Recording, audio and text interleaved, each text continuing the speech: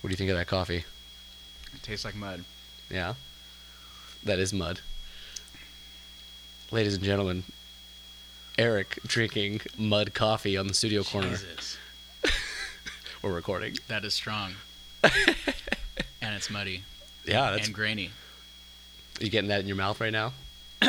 Yeah. That's Armenian coffee. It tastes good. It's almost like hot chocolate, but coffee flavored. Yeah, your That's heart's the going best to way to start describe beating. it. Your heart's going to start beating really fast. Well, I would be worried if it wasn't beating. Well, So that's good. Yeah, you're such a shit. Beating heart. Well, dude, thanks for coming on the show. Thanks for finally making out here. Thank you so much for having me. You've been in the studio one too many times to not be on the show. Yeah. God, at least 100 times. 100 times. Really? Times Yeah. more than that, you know? Yeah. 1 day a week, 2 days a week, 4 years.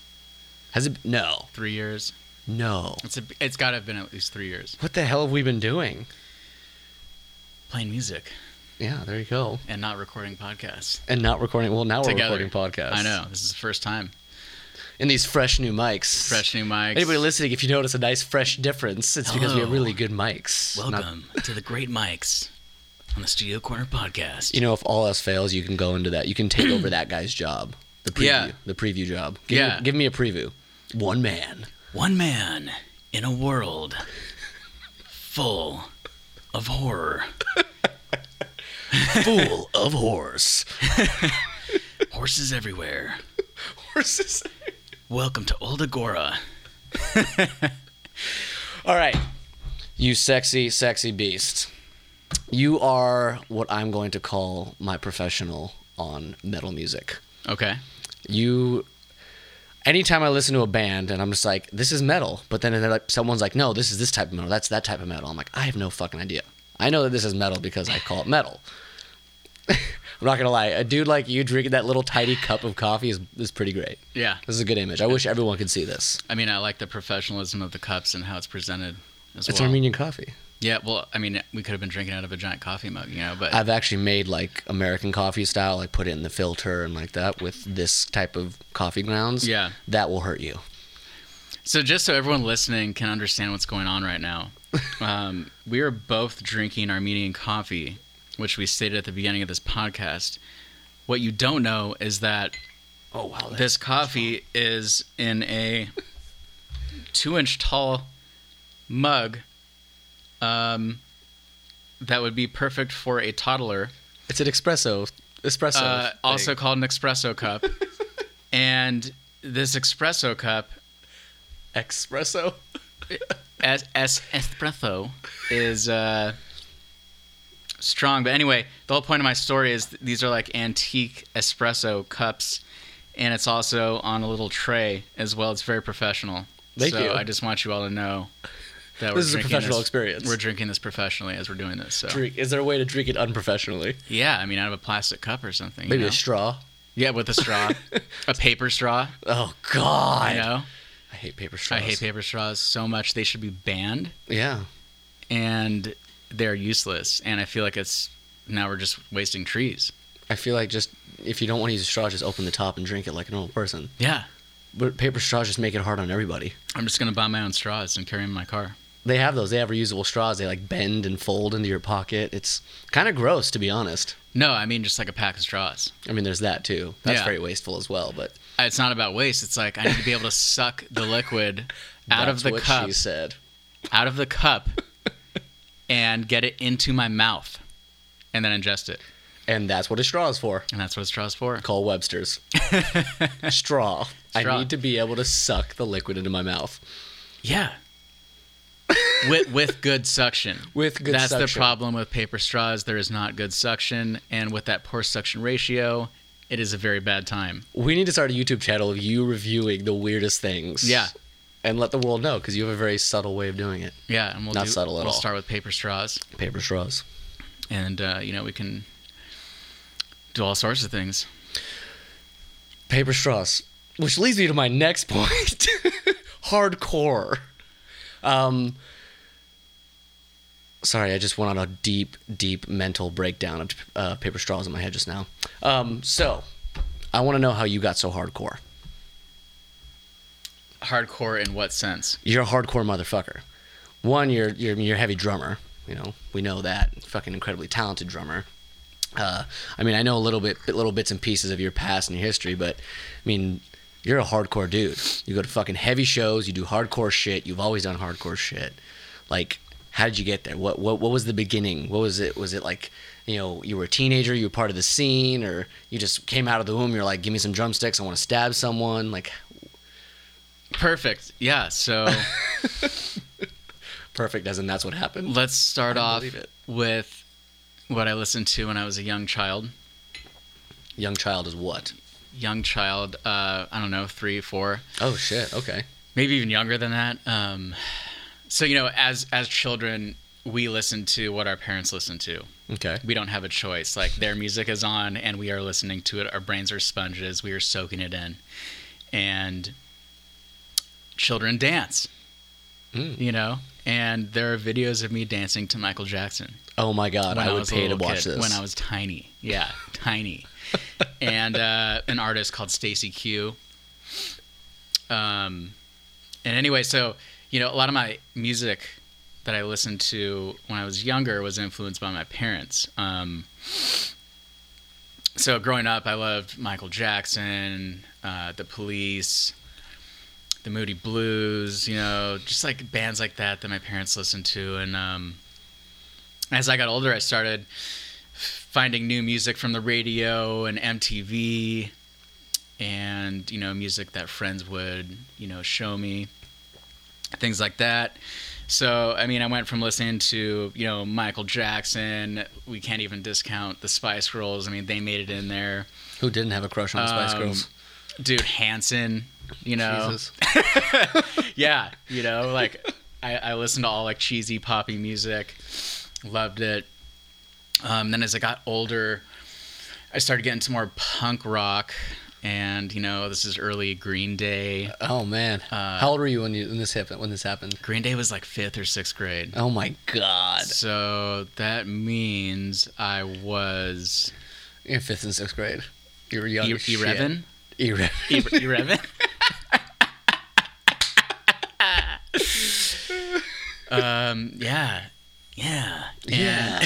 One kid. Punk music. Michael Jackson. So, you know, went from all that stuff to, you know, kind of punk rock, The Offspring, Sum 41. I think Sum 41 was a little later, but, I mean, just those classic punk rock bands. And then from there, I think I really didn't get into metal until I was in junior high. I feel like that's where a lot of us kind of discovered the heavy shit. And that's when... testosterone kind of kicked in, hormones started picking up. It's like, oh, this is heavy. Yeah, this is fucking heavy. Yeah. And I think one of the first heavy albums that I was introduced to, I remember it was like kind of at the same time too. Both of these albums came out. The first System of a Down album album with Spiders. Oh my God. And the first Slipknot album. Holy shit. Self-titled. Yeah. So you just got bitch slapped with heavy. Right, like I listened to rock, you know, like things like that. You know, I loved Creed when I was young. It's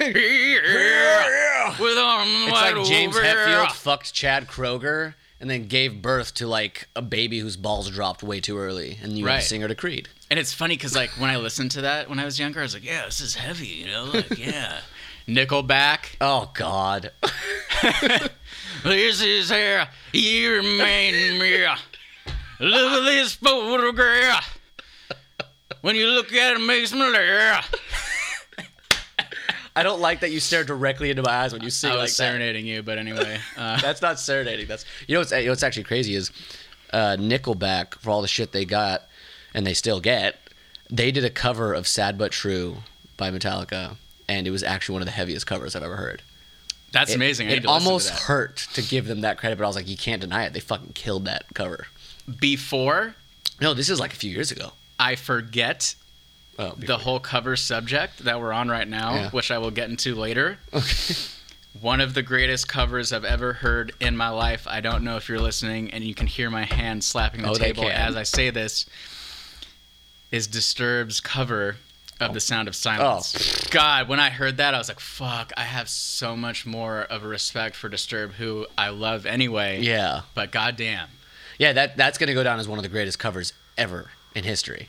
It's so well done. Like, top 10 best covers. It's so well done. It's incredible. And David Draiman's voice, like, it was made for those lyrics. Like Simon and Garfunkel, right? Like, it's great. It's a beautiful song. Like, it's totally... And then they took it to this dark, deep level. But, like, there's so many metal singers that could have totally covered that song and fucked up those lyrics. Yeah. Because those lyrics aren't necessarily, like, easy to portray. His voice was just... It's just so... rips your soul out of your fucking chest. It's deep. It just pulls your emotions all over the place. And that's why I love music. Is because a sound is essentially a vibration in the air. Our ears pick it up, transfer it through our brain into sensations, and it makes me happy. Yeah. Good music, though. I hate country. Let's just slide that in there. Right. I actually I was talking to Josh. He was on the podcast. You know, Josh owns. Yeah, Josh. I was at his shop the other day, and we were talking, and he made a really good point about speakers and like listening to music. He's like, he said a big reason why we have mental health issues. He's like, a theory is that back in the day when we listened to music, because everyone listens to music, we had to listen through speakers even at home, where magnets would push these sound waves into our body, right? And the only time we get that now is when we're either in a studio with big speakers or at a concert. But now we have music just in these little earbuds in our ears where we can listen, and our brain tells us what to move to. But before, when we listen to speakers all the time, our bodies moved, and it actually allowed our brain to enjoy freely and release those chemicals like you're talking about. Like, it sends it to my brain and makes me feel good. Right. And this was just said to me the other day, and it blew my fucking mind. I was like, there's a lot to be said about that. Well, look, dancing as a kid, you know what I mean? Yeah. I was in front of the speakers. It's physical. Like, yeah. It's crazy. My dad had big speakers. Oh, fuck yeah. My dad is a electrical engineer. Oh, wow. And he builds his own speakers, you know, and my dad likes rock music, you know, so he had all that stuff, all the sound equipment. And I guess where I'm going with this, back to the hardcore question, before we get too far off topic and I forget my whole story, it might have been my second year in junior high. But one of my friends, you know, I told him I like Brock and whatever, and he's like, okay, you need to go, and you need to get a Metallica album. And I was like, who's Metallica? Oh, my God. Which, it hurts my feelings even saying this, you know, that I didn't know who they were. But, you know, my parents don't listen to metal. They were pretty new at the time and progressive. And I think the Black Album had just come out, and...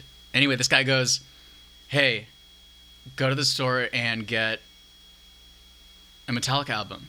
And I said, which one? He said, there's a couple. And I went to Borders back when they were still open. Oh, fuck yeah. Borders. And I was flipping through the CDs, and I just picked one that looked cool. And I got And Justice for All. Oh, that was the first Metallica album you heard? That was the first Metallica I heard. Oh. I put the CD... in my fucking CD player. It's like a little radio CD player thing, you know? And I laid on my bed and I put it on and I listened to the whole thing straight. And I couldn't believe how fucking incredible that album was. And how I'd never heard of this band Metallica. Oh my God. And I was also in my head like, Lars is the best drummer I've ever heard. Well, I mean, at that time, he was leading. Yeah, I mean, the whole album, how heavy it was, the lyrics, just everything about it, the beautiful solos. Yeah, the guitar tone on that album is one of the best guitar tones they've ever had. Kirk Hammett really just blew my mind. Lars blew my mind. James blew my mind. Yeah. I think Jason was still in the band. He blew my mind, even though, like, you know, bass is kind of hard to hear unless you're a bassist, you know. But, God, it was so good. And I fell in love with Metallica from that moment. And then I got the Black Album shortly after that. Oh, Jesus.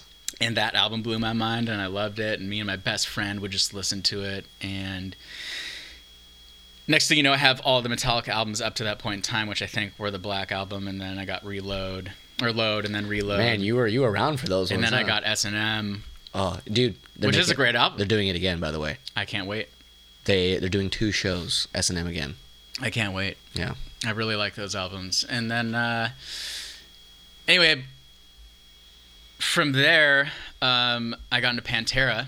Yes. And Pantera to this day is one of my favorite bands of all time as well. Dimebag Darrell is the fucking king. Dimebag Darrell's the king, and Vinnie Paul is one of my favorite drummers died. to this day. I know. Rest in peace, Yeah. man. He was a fantastic drummer and just a good guy. Yeah. I never met him, but I just think he's a good guy.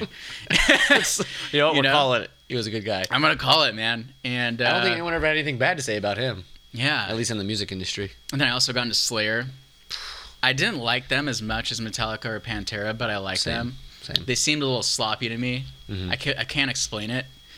I'm more of a Lamb of God guy over Slayer Right. when it comes to that like heaviness of things. Right. Well, Lamb of God was years after this. I mean, we're still talking, 2002. I was a wee little baby. Yeah, wee little baby. I wasn't a baby. I was like 8 years old. Wow. Yeah. And so then I got into those bands, and then a little later in high school, my best friend who introduced me to the Black Album was now telling me about hardcore music. And that's when I got into hardcore music with bands such as Poison the Well, 18 Visions, and Hatebreed. I know Hatebreed. I'm very uneducated with all this stuff, as you've learned over the I years. loved hardcore because it took metal and kind of punk rock and put it into one genre. And it was heavy as fuck. It was brutal. And there was a lot more screaming and and I don't know what they're saying. That had not come yet. Not come yet. I will get into that. I can't wait. I love that stuff. I know, you do that every day. But so I got into hardcore music, listened to a lot of hardcore music. I hadn't really gone to any shows at this point in my life because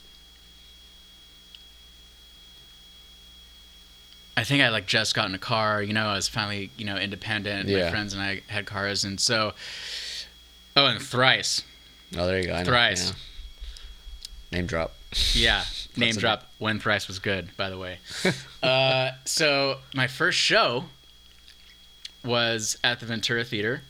Oh, great. And I think I'd gone to some stupid concerts with my parents when I was younger, but Yeah. I'm not going to even talk about those.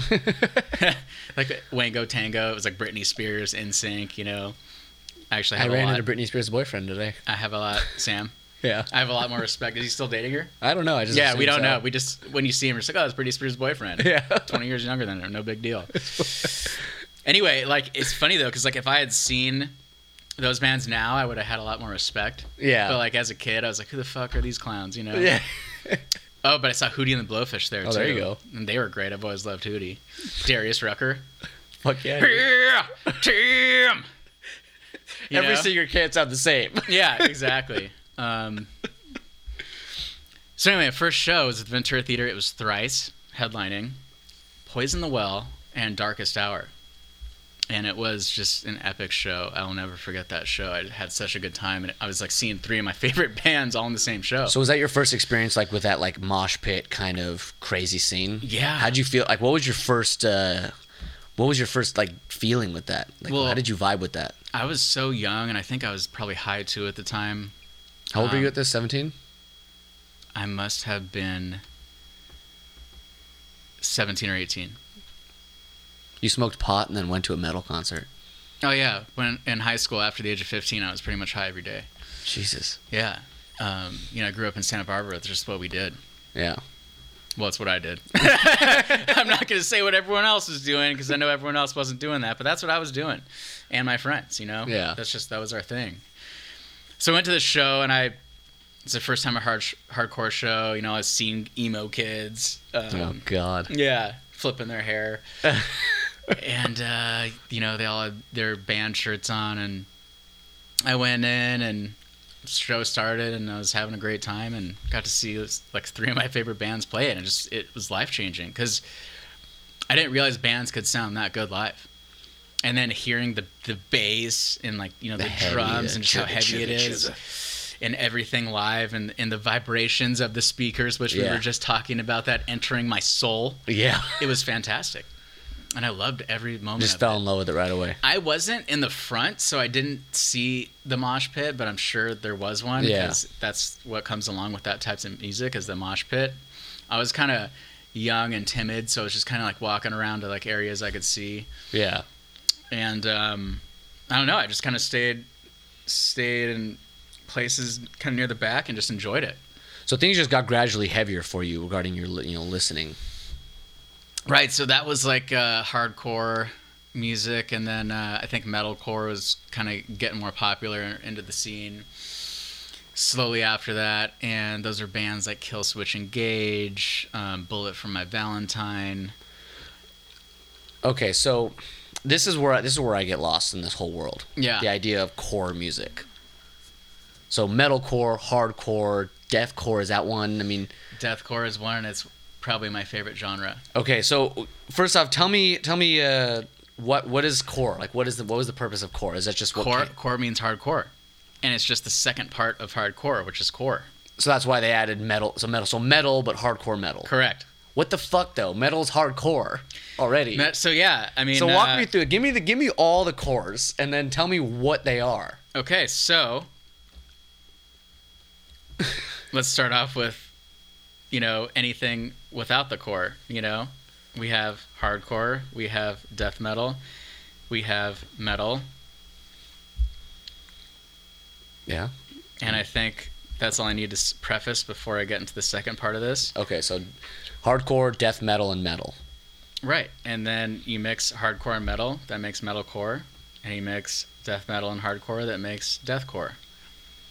What's black metal? Black metal is black metal. Yeah, but okay, so how do you define them? How do you know what band is what? So like, black is it a metal, riff? it's the whole thing. So it's kind of ridiculous because anyone that's listening to this that doesn't listen to it all sounds the same, man. What are you talking about? Thing is, it doesn't all sound the same, and that's why there are genres. Is that all mud right now? It's mud. I'm staring at the mud. I'm gonna try and drink it. That's gonna be real dirty. Dick. That was dirty.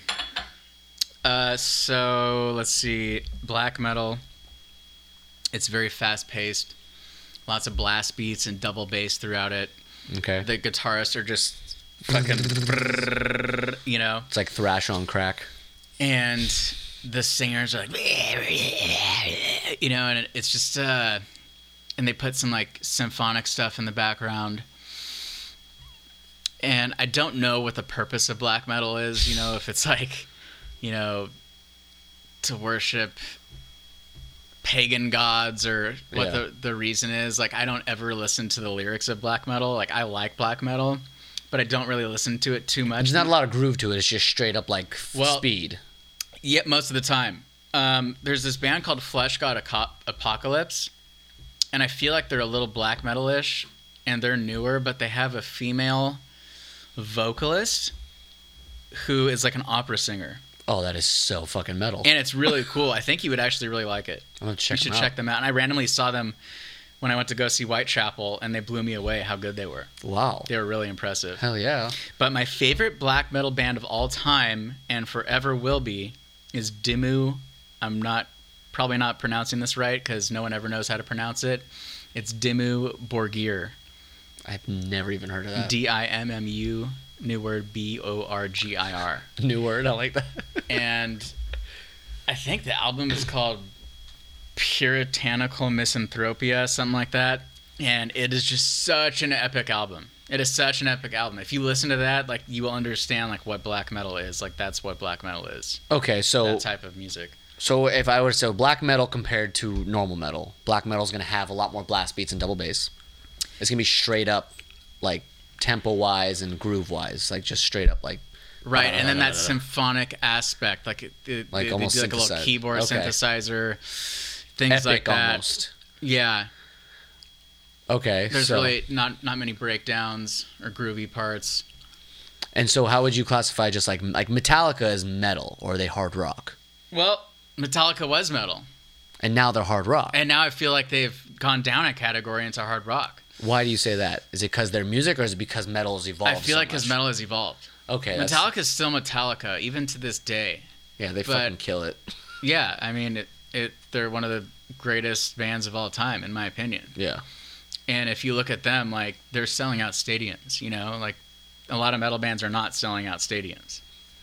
So because the metal evolved, Metallica's now a hard rock band. That's my opinion. Noticed. That's my opinion. I've even noticed, like, in documentaries, if you watch old documentaries with them, they talk about them being a metal band. I mean, but in the last their 15 name years, is Metallica. yeah. You know But in the what I last mean? 15 years, Lars especially, he refers to them as a hard rock band every single time. Wow. He never calls them a metal band anymore.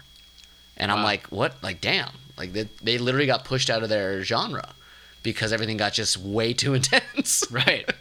So they technically. So what would be metal then? Would that be the old school cats becoming hard rock, or what is modern day metal? Not black metal, not death metal, not.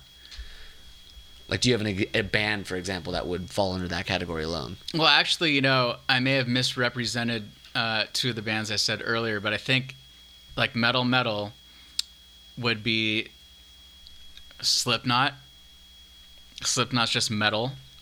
Even with all their screaming and stuff? Yeah. Okay. They're not deathcore. They're not. System they're of a not Down hardcore. is definitely. System of a Down is metal. Yeah, that's like. I feel System like, of a Down is for metal. me, in the modern day, I think System of a Down is like the ultimate example of what metal is, because Yeah. they're not quite anything else, and they're definitely not rock, like hard rock. They're Right. fucking like just that's They're metal. so unique. Yeah. Actually, yeah. So what I was saying, Killswitch Engage is metal. They're not metalcore. They're metal. I would say they're metal. And same thing with Bullet for My Valentine. They're metal. That's just like modern day metal. And Okay. in a band called Trivium, that's metal. I'm not a huge fan of Trivium. Amon Amarth, Okay.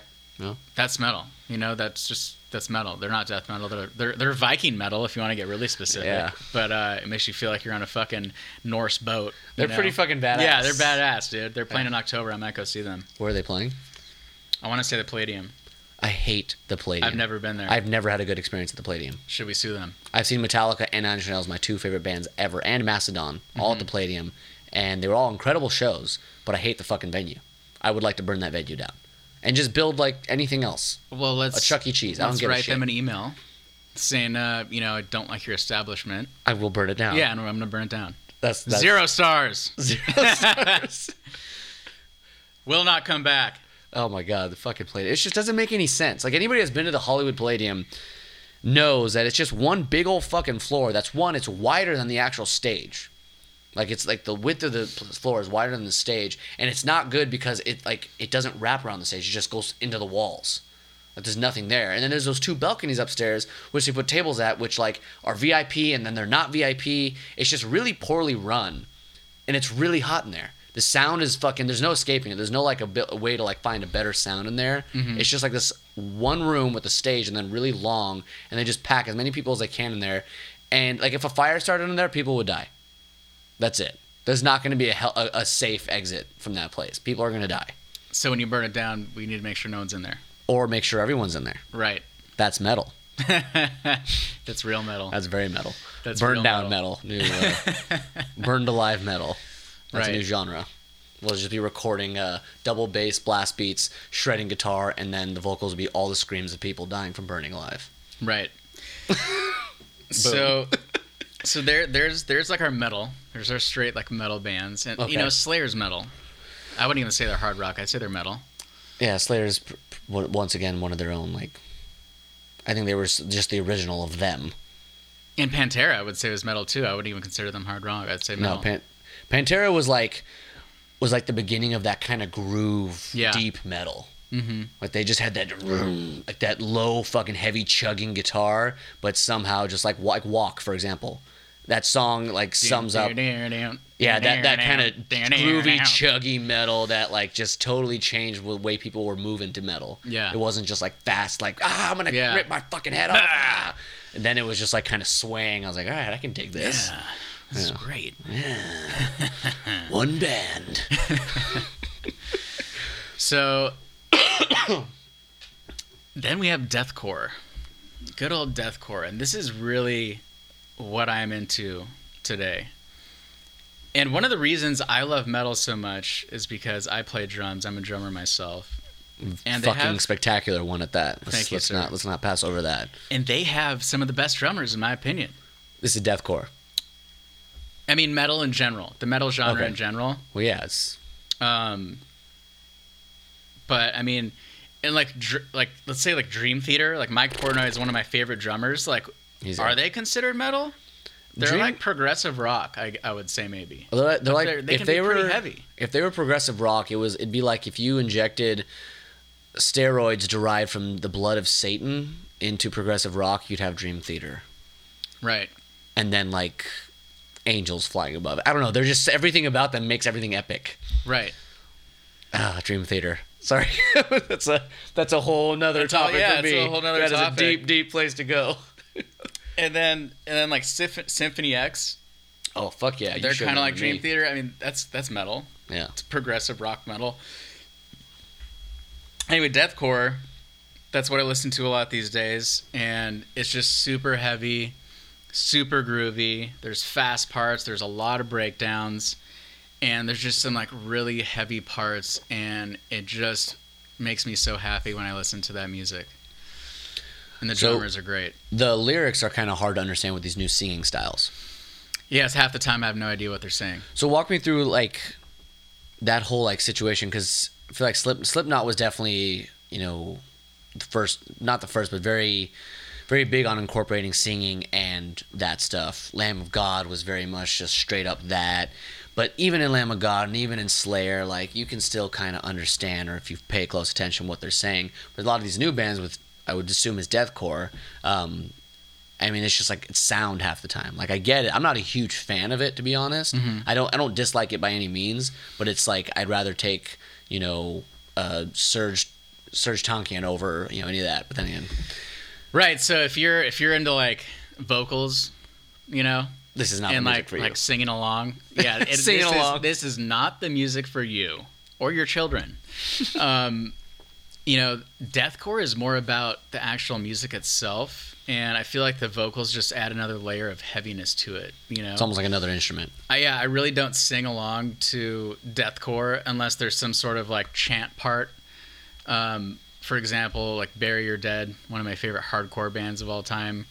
They have a very famous song on every album, and they just literally go, "Bury your fucking dead," you know? You just like sing along and chant to it. Everyone knows that one. Yeah. And even if you don't know it, you will after 2 seconds of listening to it. Yeah.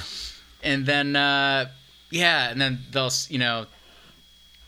say random things in the middle, and, you know, you remember like where that part comes up, and you just sing along to it, or, you know. So it's more a musicianship thing. Yeah, it really is for me. And especially the drums, and just being able to headbang to it. It just has the perfect rhythm and beat to headbang to it.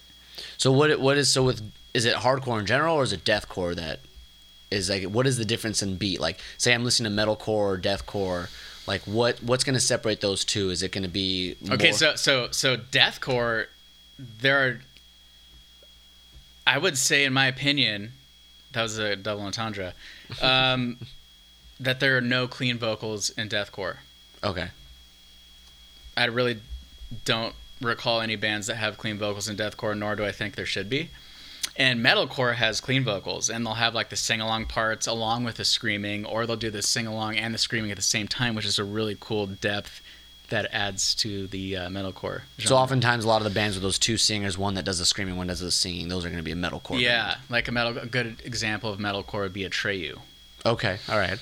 Older Atreyu, because I think they may have gotten rid of their screamer. I can't remember what happened, but I remember one of their albums was really soft and there was no screaming, and I was wondering if it was the same band. It's like, where did your balls go? Yeah, and also a little band called Wage War, who I love Wage War. Absolutely love. I love Wage War. And they do a very nice mix of screaming and then really good clean vocals in between, and even older Of Mice and Men. I think even the new Of Mice and Men does that, but I liked Old Mice and Men. Most people do. Yeah, they do that. And also, you know, in metalcore and deathcore, they've been adding this new thing, which we were talking about earlier. Wage War does it all the time, and just like out of nowhere, they'll go blah, blah. And so what is that? So yeah, let's talk about that. I'm really excited. I've always wondered what it is. Because it's intriguing, you know? Like, oh, what is he saying right there? Like, what are all these guys saying? And, you know, I looked it up, and there's all these different representations of it. There's no lyrics of that in the lyric, you know, portion of the song. So it's just the singer like making a sound Yeah. that sounds like It's almost like a squeal on the guitar. Yeah. Or like a pick slide. And what people will type it out as on the internet is like BLIEGH. Blah. Blah. Like blah, blah, blah. But they go blah. That's amazing. And I love when they do that. It just gets you moving. Yeah, and it doesn't mean anything. You know, they just do it, and it's great. Another band that does that is Motionless in White. Oh, also, didn't they just... Did they just release an album? No, it's coming out soon, though. Okay, yeah, I was like, I heard something about something with their album. But it's coming out. They just released 2 new singles. Have you listened to them? They're great. Yeah? One I like more than the other one. I'll have to listen to them. One is definitely more of what their last album sounded like, and I love that sound. They're very theatrical. It's like Marilyn Manson meets metal. That's perfectly put. That is beautifully put. You know? That's exactly with some like good singing too. Like he's got a good voice, like good like dark emo voice. Yeah, and I wouldn't like, I mean, I'm not really super into bands kind of like Motionless in White, but something about the way they do it is, it's very theatrical, and it very much is like Marilyn Manson in that realm of music. They're fucking great. I dig it. Oh, I left a major band out of the metal section. The metal section. One of my favorite bands of all time, Avenged Sevenfold. Oh, that's a hard topic for me. They would be metalcore. Or at least their earlier stuff was. Now they're metal. Like, I respect them on every level. I think they are necessary to the music scene, music history. I think they changed the game forever when they showed up, and their fame with what they did with it was incredible. I think they're incredible. That being said, I've never listened to one of their songs and been like, wow, this is incredible. I want to be a part of this. Like, when I listen to songs that I love, I'm like, man, it hurts because I can't experience this more. And like, I have nothing bad to say about their music. It's never quite hit me. So what's interesting with Avenged Sevenfold is, from what I recall, their sound changed 3 times, or maybe 4 at this point. Their first album was like more of a hardcore album, and I didn't like it. Mm-hmm. My friends took me to a show when they only had their first album called Sounding the Seventh Trumpet at this place called the Studio Corner. Just kidding. It's called the Kung Fu Corner. I was like, I'm not going to lie. I don't remember having this. I don't recall this. And this had to be like around 2003-ish. This is a while ago. And my friend showed me the album. I was like, these guys suck. Right? I was like, these guys suck. And I stood outside the show and just got high the whole time. You left the show? I didn't even go in. Wow. Yeah. That's wild. That's I hate myself. I hate myself to this day for not going in there because I love them so much. Well, they released an album after that called Waking the Fallen. Yeah. I listened to it. It is one of the most influential, beautiful, heavy albums I've ever heard in my entire life. And I fell in love with that band after that day. That album changed everything for me as far as like metalcore goes. And that album was like metalcore. And then their albums after that just kind of turned into metal. And then now it's like, they're almost like hard rock now. Yeah. It's like it started off hardcore, went to metalcore, metal, now they're hard rock. It's interesting. It's funny because like some bands start really heavy and then loosen up, like lighten up, and then some bands start pretty like whatever, and then they just get super heavy. Right. It's like one way or the other. Right. Or they'll start off heavy, get softer, and then come back with a vengeance. And a perfect example of that is a little band called Annotations of an Autopsy, which I would say is one of the most influential deathcore bands that introduced the what we call the pig squeal. Oh my god, the pig squeal. Not a fan. Which we have not discussed yet. Not a fan, but when you're ready, you tell me about the pig squeal. I like the role you're on. A pig squeal is when the vocalist goes, Everyone together, everyone listening, do it with us. Yeah. I did a really bad example of that to everyone listening, so I hope you don't judge me. I usually do a better one. I don't know what's going on with my voice right now. It's probably Armenian coffee. Yeah, they'll get you. Yeah, it got me. But pig squeal's a pig squeal. It sounds like a pig squealing. And Annotations of an Autopsy was one of the first bands to really do a lot of re's, as we call them. It's like an R with 20 E's behind it. Re. And a re and a blah. They didn't do too many blends. They just did a lot of rees. I think this is incredible though, because like with this genre of music, like just this whole music in general, everyone like one thing is like, oh, it's too angry, it's too this, but it's always like I can't understand what they're saying. I don't like the sound of it. But then when you really break it down and what you're talking about is like a lot of times they're not saying anything. I mean, they're not, but like that's the thing. It's like they took the voice, which is considered what everyone says another instrument, which it is, and they literally just used it as an instrument for sound. Yeah, like it's pretty incredible in my opinion when you really break it down and think about it like this. So this band came out super aggressive, super heavy, dropped this EP, I think in the early 2000s, mid 2000s, and maybe in the later 2000s, like 2008. I'd have to look at it again, but then they released a couple albums after that, and they kind of fell off the map because they got a little softer and people weren't getting the reeds they wanted. You know what I mean? And I'm not getting the reeds. I'm on YouTube a couple months ago, and it's like Annotations of an Autopsy worldwide debut, and I'm like, you have to be kidding me. And I was like, is this going to be good, or is it going to be the stuff they were releasing before? And they are back to their roots, and it sounds incredible. And the album comes out. All the reeds you can imagine. The album comes out on the 31st of this month, and I cannot wait. Yeah.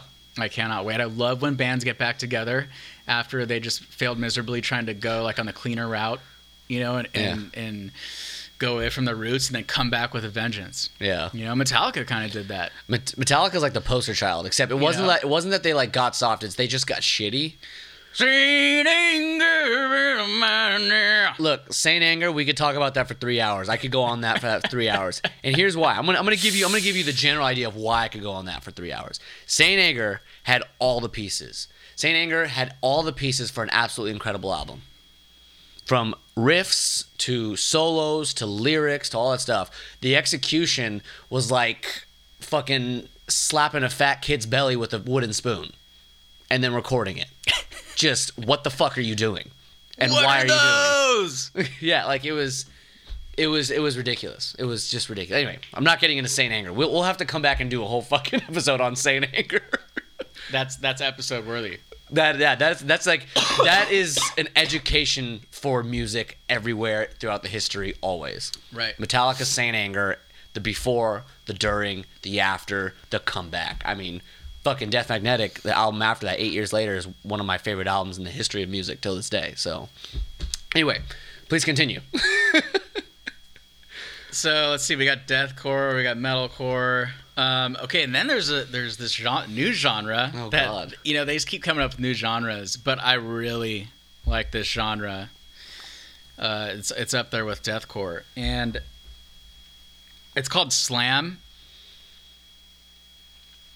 I guess it would be called slamcore, but it's really not that much different from deathcore, except there's just a lot slower tones. I was gonna say it sounds like it's slower breakdowns. Just bow, bow. And they'll add rees, they'll add blez, and it's just like everything I love, and it's heavy as fuck and brutal as fuck.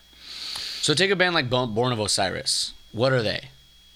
I would say they're technical death metal, which is also that's what I was going to ask you, because like a lot like slamcore, for example, a lot of that is, it's not that they're bad musicians by any means, they're fucking heavy dudes, but it's very simple. Like as a guitarist, two, 3 notes, just bam, and even a drummer. Yeah, it's straight up. It's getting people moving. Like it's like the hip hop of metal. Like they want people to groove and move. It's like a beat moving. But then you have Born of Osiris, like bands like that, or even Animals as Leaders, where it's just like, holy shit, a human being shouldn't be able to do that with their fingers on a guitar. Yeah. A drummer shouldn't be able to move his arms that fast. Yeah. Like, it's just the most mind-blowing stuff, but it's still hardcore. So, like, that's called technical? Yeah, for short, tech death metal, but technical death metal. Tech deck, dude. Tech deck, bro. Little skateboard with my fingers. Got my little half pop right here. Half pop. Ooh, did you see that kick flip? Tech metal core. Technical death metal. Tech death metal. And you can just call it tech death. You know what? The fast players. Yeah. But Animals as Leaders, they're instrumental. Yeah. So what are they? Do they count as that? I would say it's tech death. Really? Just because of the riffs? Oh, no. I think they're more of a gent. A what? Yeah. That's another category. Jesus, I'm like the worst metal fan ever. It's spelled D-G-A-N-T. D-G-E-N-T. Gent. It's like a degent. But I think it's pronounced gent or gent. Okay. I'm just making shit up. I don't know. But that's how it's spelled. And it's like a groovy technical death metal. Okay. Because Animals as Leaders is one of those few bands that is instrumental that plays in that kind of like style that is metal. Because you have bands like guys like Pliny or Jacob something. I forgot his last name. He's like really, but they're all like crazy guitar players, but no one's quite as heavy as Animals as Leaders, which is why I think they're so big. Mm-hmm. I think it's Tosin Abasi, right? Whatever the Tosin Abasi, the guitar player, the lead guy. He's incredible. I always mix up it's Tonis or Tosin. I'm pretty sure it's Tosin Abasi. He's one of the greatest fucking players ever. But he is one of those guitar players that was in that realm that said, you know what, I'd like to play a little heavier. And all of a sudden, his band is huge. And I think it's because they went metal. Excuse me. Would you mind if I play a little heavier? He's a super soft-spoken, wears glasses, just cool dude. Hey. Just, bah! Hey, how's it going? Good. How you doing? I'm all right. Yeah. Do you mind if I play a little heavier? Yeah, one man. I'm gonna like just get a sample of you doing that. That's gonna be the beginning of all my shows. Just one man sitting in the corner of his studio in a pod. You're just genius. You're talented. You're expert. So let's talk about genius and expert and talent. Okay. Give it to me. So my dad is a musician and he played the piano when he was younger. He can still play. When you ask him to play, he'll say he doesn't play, but he can play. Mm-hmm. I think he kind of fell off that once he started playing guitar, and he picked up guitar at a young age. And he's been playing ever since, and he still takes lessons to this day, and he's in a band, and they play all these cover songs of classic rock, and nice. He does a party every year where I'm gonna miss, where he invites all of his friends, and they drink, and his band plays, and he has a grand old time. You know, my dad plays guitar and has band practice once a week, and oh Jesus, he loves music and classic rock. You know, he was raised in the '60s. Fuck yeah. So, where am I going with this? He always wanted me to pick some sort of musical instrument or sport or something, like some hobby. Yeah. Right? And I played sports when I was younger. I played baseball. I think I sucked. I was the catcher. And sounds about right. I feel like I'd be a lot better now. Like, I'm really athletic and really well coordinated. You are. But like as a kid, like I couldn't do shit. You know? Yeah. The only thing I was good at was video games. I was just an expert, hand-eye coordination. And it's also why I'm such a good driver. Anyways, my dad wanted me to take piano lessons, so I took piano lessons for I don't know, maybe a year. I can't discount the fact that I didn't have a good piano teacher or the fact that I didn't like her. It could have just been me not liking people. And I just didn't like playing piano. It was very difficult. But any instrument is, you know, but as a kid I'm like, oh, this is hard. This is bullshit. This is bullshit. I never experienced that. You're not my real dad. You can't tell me what to do, you know? They got dark. Real quick. And dude, so I did that for a while, and then I stopped. It was just really weird. I can't remember anything. I was really young. I must have been like 7 or 8, trying to play piano. You know, I was tiny little kid. Piano was really big on me, you know. Why was it on you?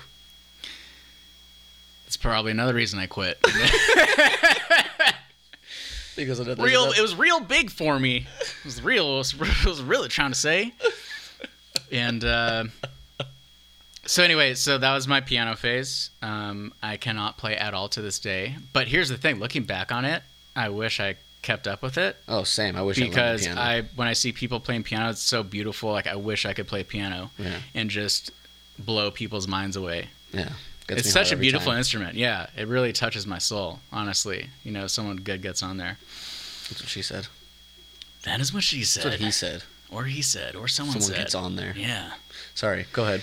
So then my dad's like, all right, well, what else? Do you want to try anything else? Do you want to play guitar? Like, you know, kind of nudging me. He's like, come on. I was like, yeah. You know, so he bought me an acoustic guitar. I took like 1 or 2 lessons. And that shit hurts too. It hurt my fingers. It was very difficult. My forearms were hurting.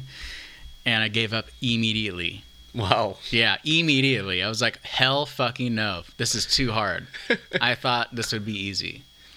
Like, someone lied to me. Someone lied to me. You know?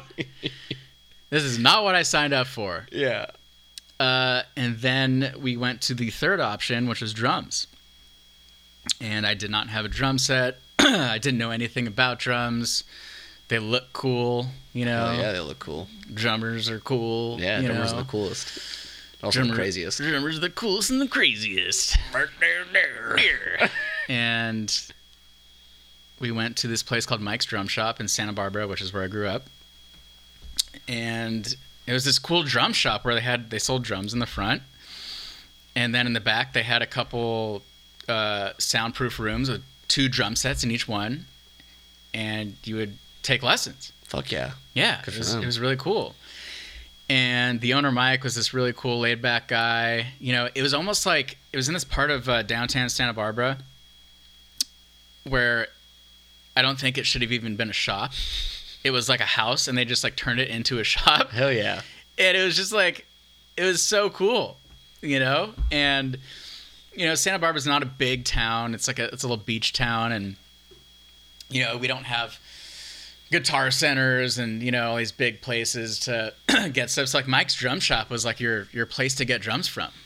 And this is before Amazon. Yeah. You know, like you couldn't just like have stuff sent to you, and if you did, it was like really difficult. You know, it was a whole ordeal. Get on your fucking dial-up internet, you know what I mean? Or like make a phone call on a magazine. So we went there and we're like, okay, so like, you know, how much are lessons and what's this and that? And I met my drum teacher. His name was Craig Thatcher. And dude, he was the coolest guy. And I think he had just moved to Santa Barbara from somewhere else, or I can't remember. And we started, I think we met him through Mike's Drum Shop.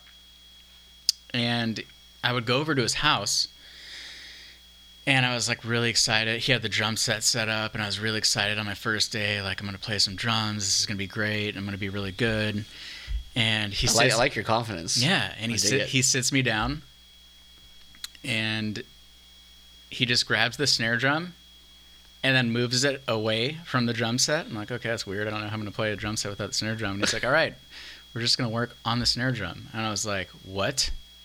You know, I want to play the drum set, not the snare drum. And he's like, what the fuck is this? He's like, we need to start off with the basics and the fundamentals. And, you know, it's just like... How old were you when you did this? You were 8? No, I was 12. You were 12 with the drums. 12 okay. now, right. So, yeah. Like, you know, a little more confidence. You're like, older. What the fuck is this guy talking about? Right, you know, and I'm just doing these things like 1, 2, 3, 1, 2, 3, 1, 2, you know. And then it would get more advanced from there, and I took...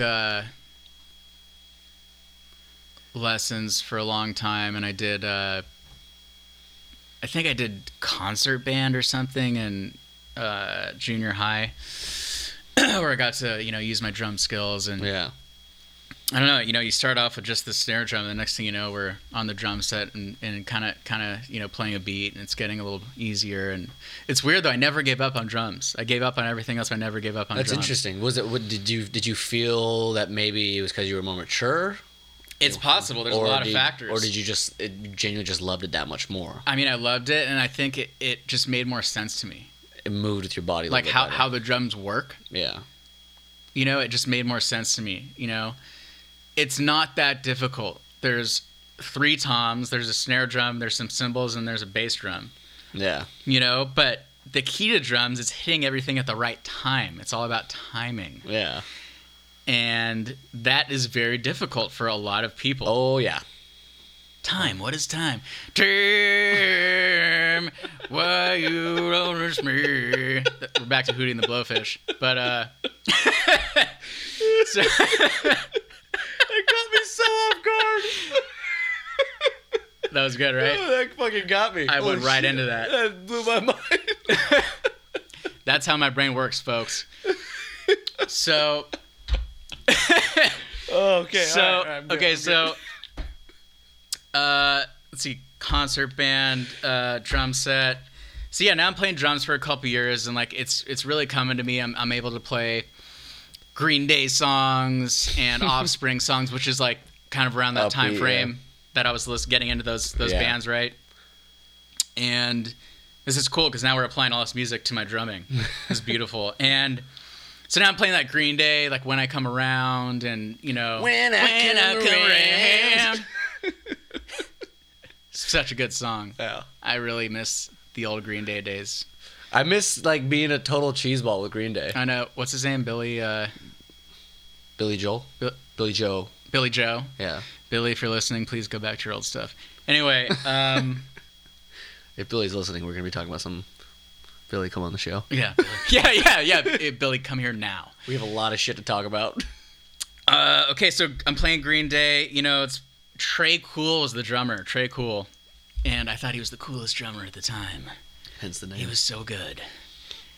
And, this is real important. So, when I first met my drum teacher, this was like, I went to the drum shop, and like I went in and I saw him working with another student. Mm-hmm. It was before I even started. And he had a student play a Nirvana song. Ooh. And I can't remember what song it was, but I think it was off of the album Nevermind. Okay. Which became one of my favorite albums of all time.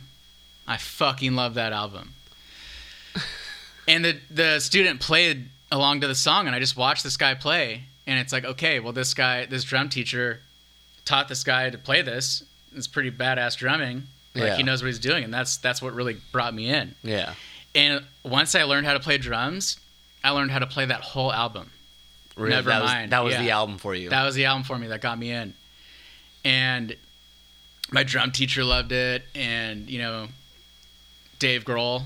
Dave Grohl is just dude. Another whole episode. That's another whole episode is Dave Grohl. Dave fucking Grohl, man. But I was like, dude, this drummer's great. We could get him a fucking crown, a scepter, and a cape. Yeah, and we would play that whole album, you know, and that's kind of how I learned how to play drums. Thank you, Dave Grohl. Thank you, Dave Grohl. Thank you, Dave Grohl. And yeah, then you know I'm playing all this stuff on my own. I have like headphones in to my Walkman. I'm probably too far away from the mic. No, and I have headphones, you know, I'm playing to these songs at home. You can move it towards you if you want to lean back. Oh.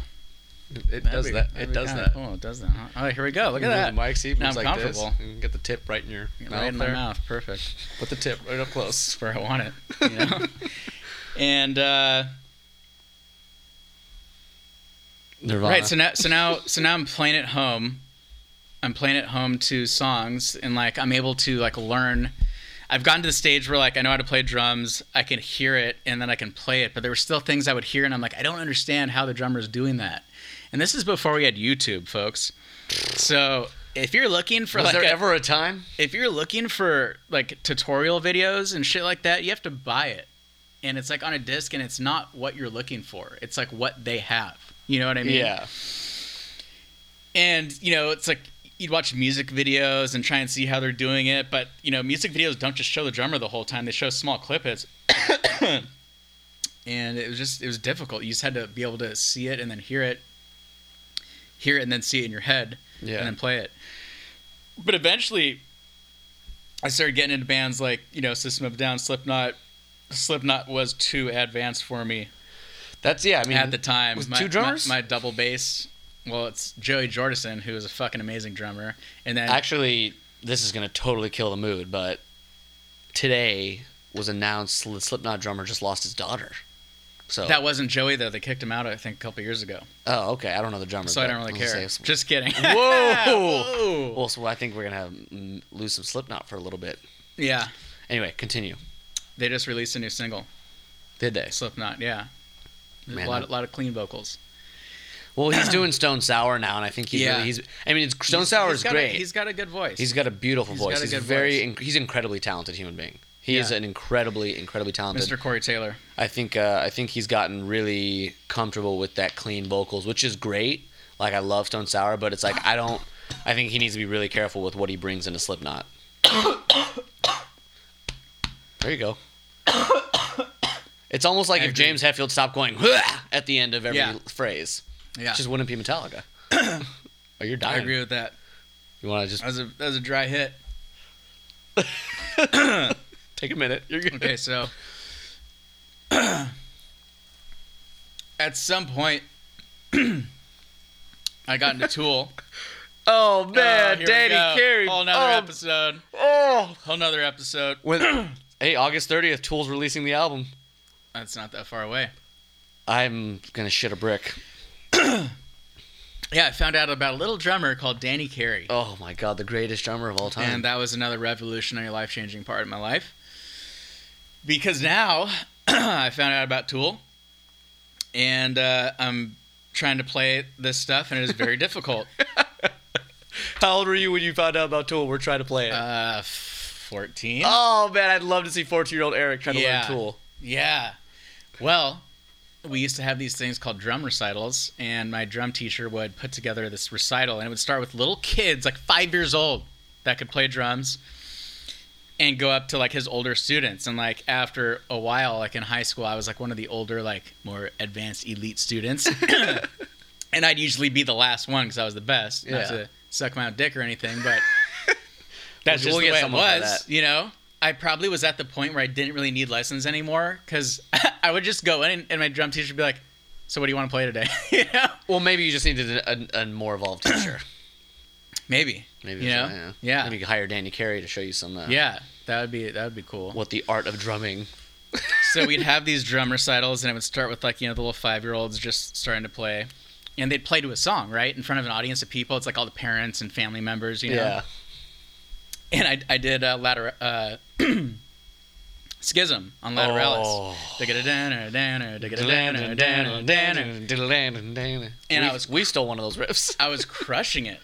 And at the very end... Do you want some water?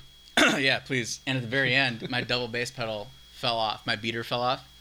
Yeah? Your beater fell off? At the very end, where it's like digga-da-digga-da-digga-da-digga-da-digga-da-digga. Oh my God. And, like, I needed it for that. And it ruined my life. I was so mad. Life was just downhill after that. Yeah, I wanted to redo it. I was like, redo, mulligan, you know? Everyone afterwards was like, oh, it was so good, you know? But, like, in my head... You're like, fuck you. Here's the thing about being a musician. People that don't play music or, like, don't really understand it, like, you could do a really shitty job, and they're going to be like, wow, that was so good. Yeah. Or even if you did good and messed up, like, a small part, like, no one else notices, but you notice. But it's, like, tragic for you. Oh, it's tragic. I want to kill myself. Well, see, that's I mean, I've played live a lot in my life, and it's something I had to really get over and learn is, like, messing up can go so many different ways. Messing up is messing up. That's it. How you recover is the most important thing. You can fuck up and make that the beginning of an improv moment where you fuck around and jam or something like that. You can break a string and totally change it on the moment. You can fuck up and just stop and say, I'm going to retry this, and then you're officially a piece of shit. Mm-hmm. And you can fuck up and just act like it never happened. Like, there's so many ways to handle fucking up. And it's like, yeah, you have to accept that you messed up. But if you're messing up on stage after, like, doing it a lot and still letting it get to you, then there's an issue. But the first time, like, 5 times that you mess up on stage in front of any audience is got to be one of the most, like, tragic things. Yeah. Because it's always when you're young and a musician. It's always when you're a young musician. It's like you can't bear it. You just can't bear that. It's rough. It's fucking brutal, man. But yeah, you know, I do these recitals, and it was just really cool because I'd get to play in front of people, and that was like my first, you know, you did solo Schism concert. At 14? No, I was like 16, 17. Okay. But yeah, you know, that's my first time like playing in front of people, and it was always like really like scary. Had a lot of anxiety. I was nervous. But then after, it felt so good. You feel like a fucking god. Everyone's like, oh, that was so good, you know? And it's really nice because, you know, you don't ever, like, think you're great because you always have so much more to learn. Yeah, and you're your hardest critic. You're your hardest critic, but then, like, when people tell you, like, how good it was, like, it just feels great. Yeah. And then from there, you know, I met some guys that were into the hardcore scene. and we started a little band called Deathbed Memories. Deathbed Memories. Deathbed Memories. That's a really cool name. Why have you never told me? I've never heard that name before. I knew you were in a band as a teenager, but that is I actually really fucking like that name. Yeah. Deathbed Memories. We started off as Room 101. I don't know where the fuck that came from. I've heard that one I think before. it's a book. I think it was in a book. Like a lot of teenage bands. You know this band, the Bad Sons? No. They're like one of the biggest indie bands right now, rock. And I grew up with the singer, and he had a band called Blackout 101, and then they changed like 2-3 times. But they're like super famous now. But I remember when we were kids, I met so many people in bands with 101. It's like when you're starting a band. All right, we just need to do one word and then 101. Yeah. Table 101. Yeah. We suck 101. Anyway. Yeah, exactly. And then we changed like a couple months after to Deathbed Memories, and I was like, oh, that's great. I really liked it. You know? Yeah. It's like, yeah, I remember when I was on my deathbed. Yeah, so, that was a great time. So you were 17 at that time? Yeah, I was about 17. Now, how long did you guys play for? Maybe 16. I was the oldest, too. All the other guys were younger. Oh, shit. Younger grades than me. We played for about 2 years. And what had happened is we were together for a year. We played a show at the Whiskey A Go-Go. Jesus, that's actually pretty impressive. It was cool, dude. Like, we didn't play with any big bands. The one big band we played with was Onkla, but I had never heard of them before that, and I don't think I've heard of them after that. But it was cool, man. Like, there were people there, and we had friends come to support us, and it was my first time like playing on a real stage. And I mean, that's where like a lot of famous bands have played on the Whiskey A Go-Go. Yeah, you know? they still play there. And they still play there. So, yeah, we played there. It was cool. I think I dropped my drumstick at one point, but I recovered very quickly. I was advanced at that point. Oh, you know, you advanced to the You've seen me do it. You've drumstick. seen me drop the old stickaroo. I've seen them snap. Yeah, you hit the drums really hard, which is why I like your drumming a lot. Fucking hit it, fucking smack hard. Yeah. So yeah, it was really cool. And did you think you were gonna have a career in this, like being a drummer at that point? I didn't know. I wanted to, but I was also months away from going to college. So that's where another thing came in. I was the first one to go to college in the band, and I went off to college, and then I was 2 hours away from home. And it's not possible. Yeah, and then other kids graduated in it, and I think we played one show after that, the Knitting Factory. I don't even know if it's still around. I'm pretty sure the Knitting Factory's still around. It's a cool little venue. They're like underground, but not underground. Yeah, and then our next show after that, we were actually going to play with Throwdown, who I love. Throwdown is a classic hardcore band, and I love them to death. They have very positive lyrics. To my friends, I'll be there for you. Be there for me. Like, dude, it's fucking great. I love them so much. Positive, heavy music. That's hardcore. Positive, heavy music for the most part. And but like, I guess one of my friends was in Argentina, or one of my band members, I mean, so we couldn't do it, and that was kind of a bummer. And yeah, I mean, dude, I got into drugs and things like that, and some of the other band members did too, and we all just kind of fell apart, went to different schools, things like that. So it just kind of dissolved, like my guitarist now is like playing like experimental, like weird soft music. I feel like that happens to a lot of guitar players. he wears like a big hat. He grew out this beard. He looks like he just got off his shift at Urban Outfitters. Oh, you know God. what I mean? Like, yeah, dude, it's crazy how people change. Mm-hmm. Like, and here's the thing: I listen to everything. Yeah. I listen to Taylor Swift. Man, you and me have a weird obsession with Taylor Swift. I love Taylor Swift. Yeah, Taylor, I will marry you. I mean, I won't, but I'd like to just be a part of everything. I will. I'd like her to make a song about me. I would just like to be involved in her whole process with Big Machine Records, and I mean, that'd be great too. I mean, yeah, banging her would be cool too, but Right. I didn't say that, but I mean, I'd like to marry her. I'm not even. You know what? We're gonna stop that one right there. Yeah, I listen to Taylor Swift, Ariana Grande. I'll listen to anything on the radio that is good. 90s punk. 2000s punk. I love 90s music. Mm-hmm. That's what I grew up to. Yeah. And the thing I mostly listen to though is metal. Yeah. Metal is like the genre that I really enjoy and that I play on the drums, and the shows that I go to a lot of shows. So why didn't you ever like after you went to college and like coming back, like why didn't you ever like try to go for drums again? Like did that just become a hobby after all that? Well, so when I went to college, I was in the dorms. Like there was nowhere to play my drums. Okay. You know, then I eventually joined a fraternity, and we had a fraternity house, and I brought the drum set there, and I rarely played it because I was just drinking the whole time. Yeah. I did this one time. I was drunk at a party, and these girls were like, "Oh, are those drums?" And I was like, "Yeah, those are my drums." You know? Yeah, those are my drums. And I was like, "You want to see me play?" And then I tried to play, and I couldn't because I was so drunk. I've been there. Very embarrassing. You know? I've been drunk and high and tried to play the guitar before, and it was a mess. Yeah. Then I felt like a piece of shit. Well, it's like I always tell people like if I'm at a party and we're like hanging out, or if we're at here partying, I'm like I'm drunk and I'm high. I'm not about to play guitar. Like, oh, dude, I'm like I wouldn't have gotten fucked up if I had to play guitar for you guys. Like, this is embarrassing for me. You tricked me. Yeah. Thank you. Dirtbags. So, they were at the fraternity house. Never really played them. Anyway, I actually left college to get sober because I had a really bad drinking and drug problem. Mm-hmm. And throughout that whole process, even through college, I really just lost sight of music and not listening to music, but playing music. Yeah, the passion. I mean, I'll never stop tapping on shit. Like, that's just something you get. Like, if I'm at your house, I'm tapping. Yeah. But, I mean, drums are hard because you can't just, like, you know, set them up wherever you want. They're loud.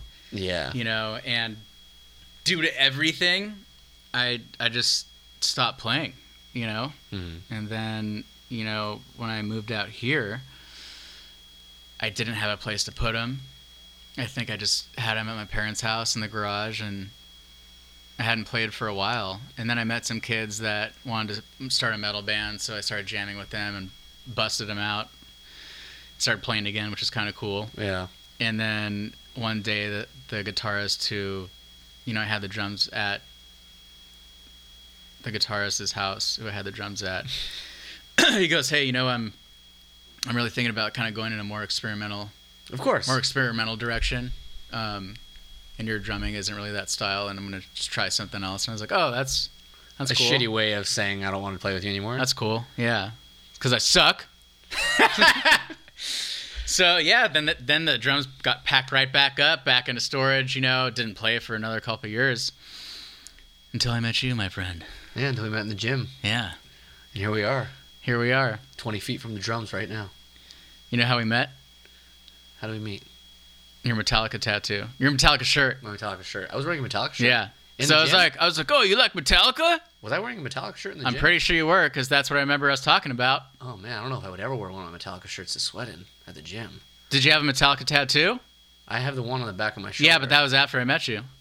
Was it? Yeah, I'm yelling. That's all right. Or were you wearing a tank top when I saw it? No, because I got the Metallica tattoo when they released Hardwired. Right, and I knew you then. Yeah. Huh. You were wearing a Metallica shirt. I must have been wearing a Metallica shirt. You were wearing a Metallica shirt. Oh, you know what? Was it the white one? I would not have talked to you with the black letters. Huh. Is it not white with black letters? It might have been. I have a lot of Metallica Like, what other color would it be on white? Well, I have the Orion shirt, which is like blue and all these like faded. It's cut off. I swear to God, it was like it just said Metallica on it. Like super basic. It might have just been the Target Metallica shirt. It might be. Yeah. It might be. Metallica just makes everything better, doesn't it? Yeah, so I went up to Haig and I was like, "Oh, you like Metallica?" Yeah. He's like, "Yeah, I do like Metallica." I was like, "Well, that's really cool because I like Metallica too." Yeah, actually, you know what? One thing that I loved about you is like, I was like, "Let's jam," and you're like, "All right," and then you showed up with all your gear, drums ready to be set up and everything, and I was like, "Whoa." I was like, I hope for this. I never expect this. Like, damn, all right, let's do this. Pull them out of storage. You're like, I'm fucking putting these here, bitch. Yeah. That was incredible. Yeah, if we're going to do this, we're going to do it. So, before we finish up here, I want to talk about this because I feel like you're the perfect guy to explain this. I have a really hard time letting people understand this. Everyone always has something to say. I'm going to start this off with this. I went on a date one time, all right, with this chick. She was cute. She was hot. We went walking around Ventura. It was going really, really well. It was a sure thing. She wanted to hang out later that night, you know. It was a great it was a cool date. But we're walking back to the cars, right? And I don't remember how the conversation started. We started talking about music, like bands that we liked. And I was like, oh, you know, I like everything. Listen, but Metallica's my favorite band. 9 Inch Nails. I also like, you know, just like heavy music. And then, oh my God, this hurts to say. She stops and she goes, I don't really like any of that like rock or heavy music. I'm like, why not? She's like, there's just too much sound. There's too much going on. It's hard to follow. And it's too angry. And something about the way she said there's just too much going on. Like, I just was instant, like, you need to get the fuck away from me. So I left. But the point being is everyone always has that say, like, it's so angry. Like, oh, it's too angry for me. They're too pissed off and this and that. And I try to tell people, like, it's not. I was like, the whole point of it is, like, you know, music is expression. It's being able to relate. It's like there's a lot of people have so much rage and anger in them, you know, it's hard to, like, you know, channel that. When you listen to heavy. There you go. Thank you. When you listen to heavy music, like, it's almost like without doing anything, you're satisfying that rage and anger. It's like peaceful. It's incredibly peaceful to me. So what do you say to people when it's like, oh, it's too angry? Well, that's a great question. B, if I recall that story correctly, after she told you that, she tried to kiss you. And you were like, get the fuck away from me. Yeah, Didn't you walk back to your car, and then all of a sudden she like started slowly walking back towards date. you? Oh, that was a different date. That date was actually that was actually the worst date I've ever been on. Okay. That one I was at a brewery and I met up with her and it was really, really weird. We did not click on any level. Like we didn't click. We clicked so little that it was weird just talking to each other and being in the same room together. Yeah. We left and our cars were parked. Like if we walked out the door, my car was all the way to the right, and her car was all the way to the left. And I give her a hug. I'm like, all right, bye. We said bye. We turn around. We walk 15 feet, like at least. To the cars. Yeah. I hear, and I turn around. I'm like, are you okay? She's like, can I give you a kiss goodbye? And I'm like, what? I let her do it, and it was the most disgusting thing ever. I think she was trying to eat me. She's trying to eat my face. Yeah. It was a bad night. Anyway, back to the question, though. Not Haig's bad dates. Thank you for telling that story, though, because I, for some reason, was associating it with that. With those one. are two different dates. But I'm glad these people heard that. A lot of people say they don't listen to metal because I don't like when people scream. I don't know what they're saying. You know. Or it's, there's too much going on, and my little brain can't understand what is happening right now. And what I like to tell people is, A, you're probably not a musician. It's definitely a musician's. B, you're probably a singer, because if you can sing and you hear people going blah or pig squeals, you're going to be like, what the fuck is this? You know? Yeah. Or honestly, it's just, you're just not understanding it. I actually, when I first heard death metal, kind of had that thought. Like death metal. When I first heard death metal, it's just like, what the fuck is going on here? Yeah. You know, there's a lot going on here. Yeah. And I was introduced to this band called Suffocation. And they're not technical death metal, but they're almost there. It's like if Dream Theater met death metal. Ooh. They're like geniuses, but playing death metal. Ooh. It's very hard to follow. There's a lot going on, different time patterns. And they really got me into death metal because they were like groovy and like had a lot of cool stuff going on, and I could really kind of relate to it. The music aspect and the drummer was fantastic because it wasn't just like the whole time. And they really got me into metal, you know? Yeah. So what I say to those people is listen to the music. Listen to the music. You know? Just try and groove to it and give a little headbang. Yeah. You know, don't worry about the lyrics, because a lot of times you are not going to understand what they are saying. Well, what's crazy too is like you take a band like Metallica, which is hard rock now. You can very clearly understand what James is saying, and a lot of those same people will say that like, oh, that's just too angry. It's too heavy for me. It's too fast. I'm like, like I understand like the screaming stuff. Like I can kind of see that where the bridge isn't kind of building for you. But with Metallica or like hard rock or even like Zeppelin, sometimes people are like, I don't listen to that. And I genuinely think that people are so withered inside. They have like no drive and no like, not even drive, just no oomph to them.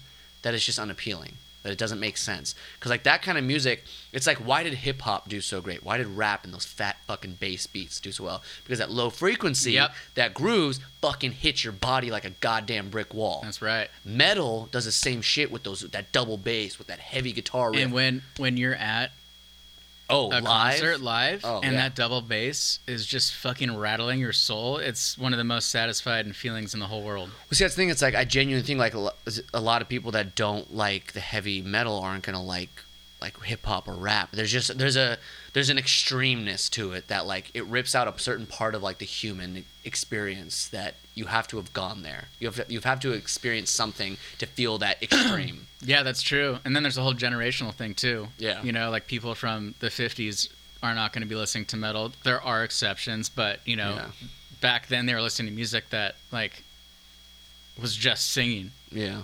With like maybe a guitar in the background and a banjo, you know? Well, pop stuff at least. I mean, there's always but I mean the big thing was jazz. I mean, the 40s was like the jazz scene. And then fucking and you got like Black Sabbath and Iron Maiden. I'm like, oh man, I love Black Sabbath so much. So I can't even begin to tell you how much I love Black Sabbath. They just really revolutionized everything. Master of Reality is one of the most important musical experiences in the history of music. What's crazy is I have a lot of respect for older music like that, like Zeppelin and all that stuff, but I don't really enjoy listening to it. Interesting. Yeah. Is it just because it doesn't groove as hard, or is it just not heavy enough? Is it the quality not good enough? All of the above. Like the drumming is just very mediocre. Zeppelin even? I mean, Zeppelin, I mean, that's some of that drumming wasn't matched for years. No, it wasn't. It wasn't. But, you know, we are so progressive. Yeah. You know? Okay. Like, dude, there's just better and better drummers every day. Do I listen to Zeppelin every day? New things are done all the time, and you know, it's not that I don't like it. It just doesn't do it for me. Yeah. It doesn't do it for my brain, for my ears. You know. I know. I feel you. Like I don't choose to listen to it. If it's on, it's great. You know. Yeah. Stairway to Heaven. Fuck yeah. You know. But I think the greatest song ever written in the history of music, the perfect song, is Achilles' Last Stand by Led Zeppelin. It's the greatest song ever. Now, see, here's another thing. I'm not familiar with that song. I'm going to rip your fucking face off. So because I've never heard it, yeah, I can't judge. You know, like it's one of those things. Like sometimes you've never just gotten into something because you haven't had enough exposure to it. Yeah, absolutely. And I would like to tie that in with a little movie called John Wick. Oh my God, I'm so happy. We need to real quick. We're gonna dive into John Wick. So a huge issue I have with the problem with me and Led Zeppelin and with America is this week Haig and I went to see John Wick 3, and I was so excited about this movie. I'm literally telling everyone I'm going to see John Wick 3. Are you excited? It's a fucking lifetime event. Yeah, and more than half the people looked at me with dead serious, straight face, what's John Wick? And I wanted to rip their fucking throat out. How do you not know what John Wick is? Yeah, greatest action movie ever. But I feel like it's these, you know, same thing with me and Zeppelin. Like they have not been exposed. Yeah. To Mr. Wick. To Mr. Wick. And it's like I'm like forcing this movie down people's throats. As you should be. I was telling people I'm gonna sit you down. I'm gonna tape your eyelids open, and you're gonna watch John Wick 1. You know, like I'm gonna force you to watch this movie. Yeah. That's how much I love this movie, and how important it is to me, and you know, I want everyone in the world to see it. Yeah. So, Haig and I went to see it on Thursday, opening day, because it's one of the greatest series of all time. Yeah. And what did we do? We got pizza first. We got a horrible amount of pizza. We got a disgusting amount of pizza. Well, I got a disgusting amount. You guys were pretty logical with your choices. Yeah, we got one slice, but the slice is probably equivalent to at least 4 to 5 slices. Yeah. It's like a jumbo slice. And then I got the meat lovers one. And Haig got 2. One was... Wow. Excuse me. One was covered with meat. Yeah. You couldn't even see the cheese. Yeah, it was like a triangle mound of meat. So we were ordering the pizza, and I was the first one up. I just want to throw this out there. If anybody knows Eric personally, I hope you guys all get to know this man personally. You travel the world meeting people. If you ever have questions about food and where the best place to go for any specific thing, this guy, he's the guy. I feel like you should become a food critic. I'm a professional fat kid over here. But you're in great shape. At heart. At heart. At heart, yeah. That's what I was trying to say. Yeah. Anyway, continue. I'm a little fat, but whatever. So, the point of too many thoughts. Breathe. We're ordering pizza. I'm the first one at the register. This young girl comes up to take our order. I was asking her if she had any deals with our local gym, which is right next door, because they usually do some sort of deal thing. So I'm trying to figure out what I'm getting, if I'm getting a little combo meal, what's going on here. And I kept going back and forth on what I was going to get, and I think I ended up just getting a slice of pizza. And they had like a full slice and like a half slice. And I can't remember what I said. Talking about her laugh? Right, but what made her laugh? What was the joke? Oh, I don't remember. You said something quick and snappy. Yeah, I got her good.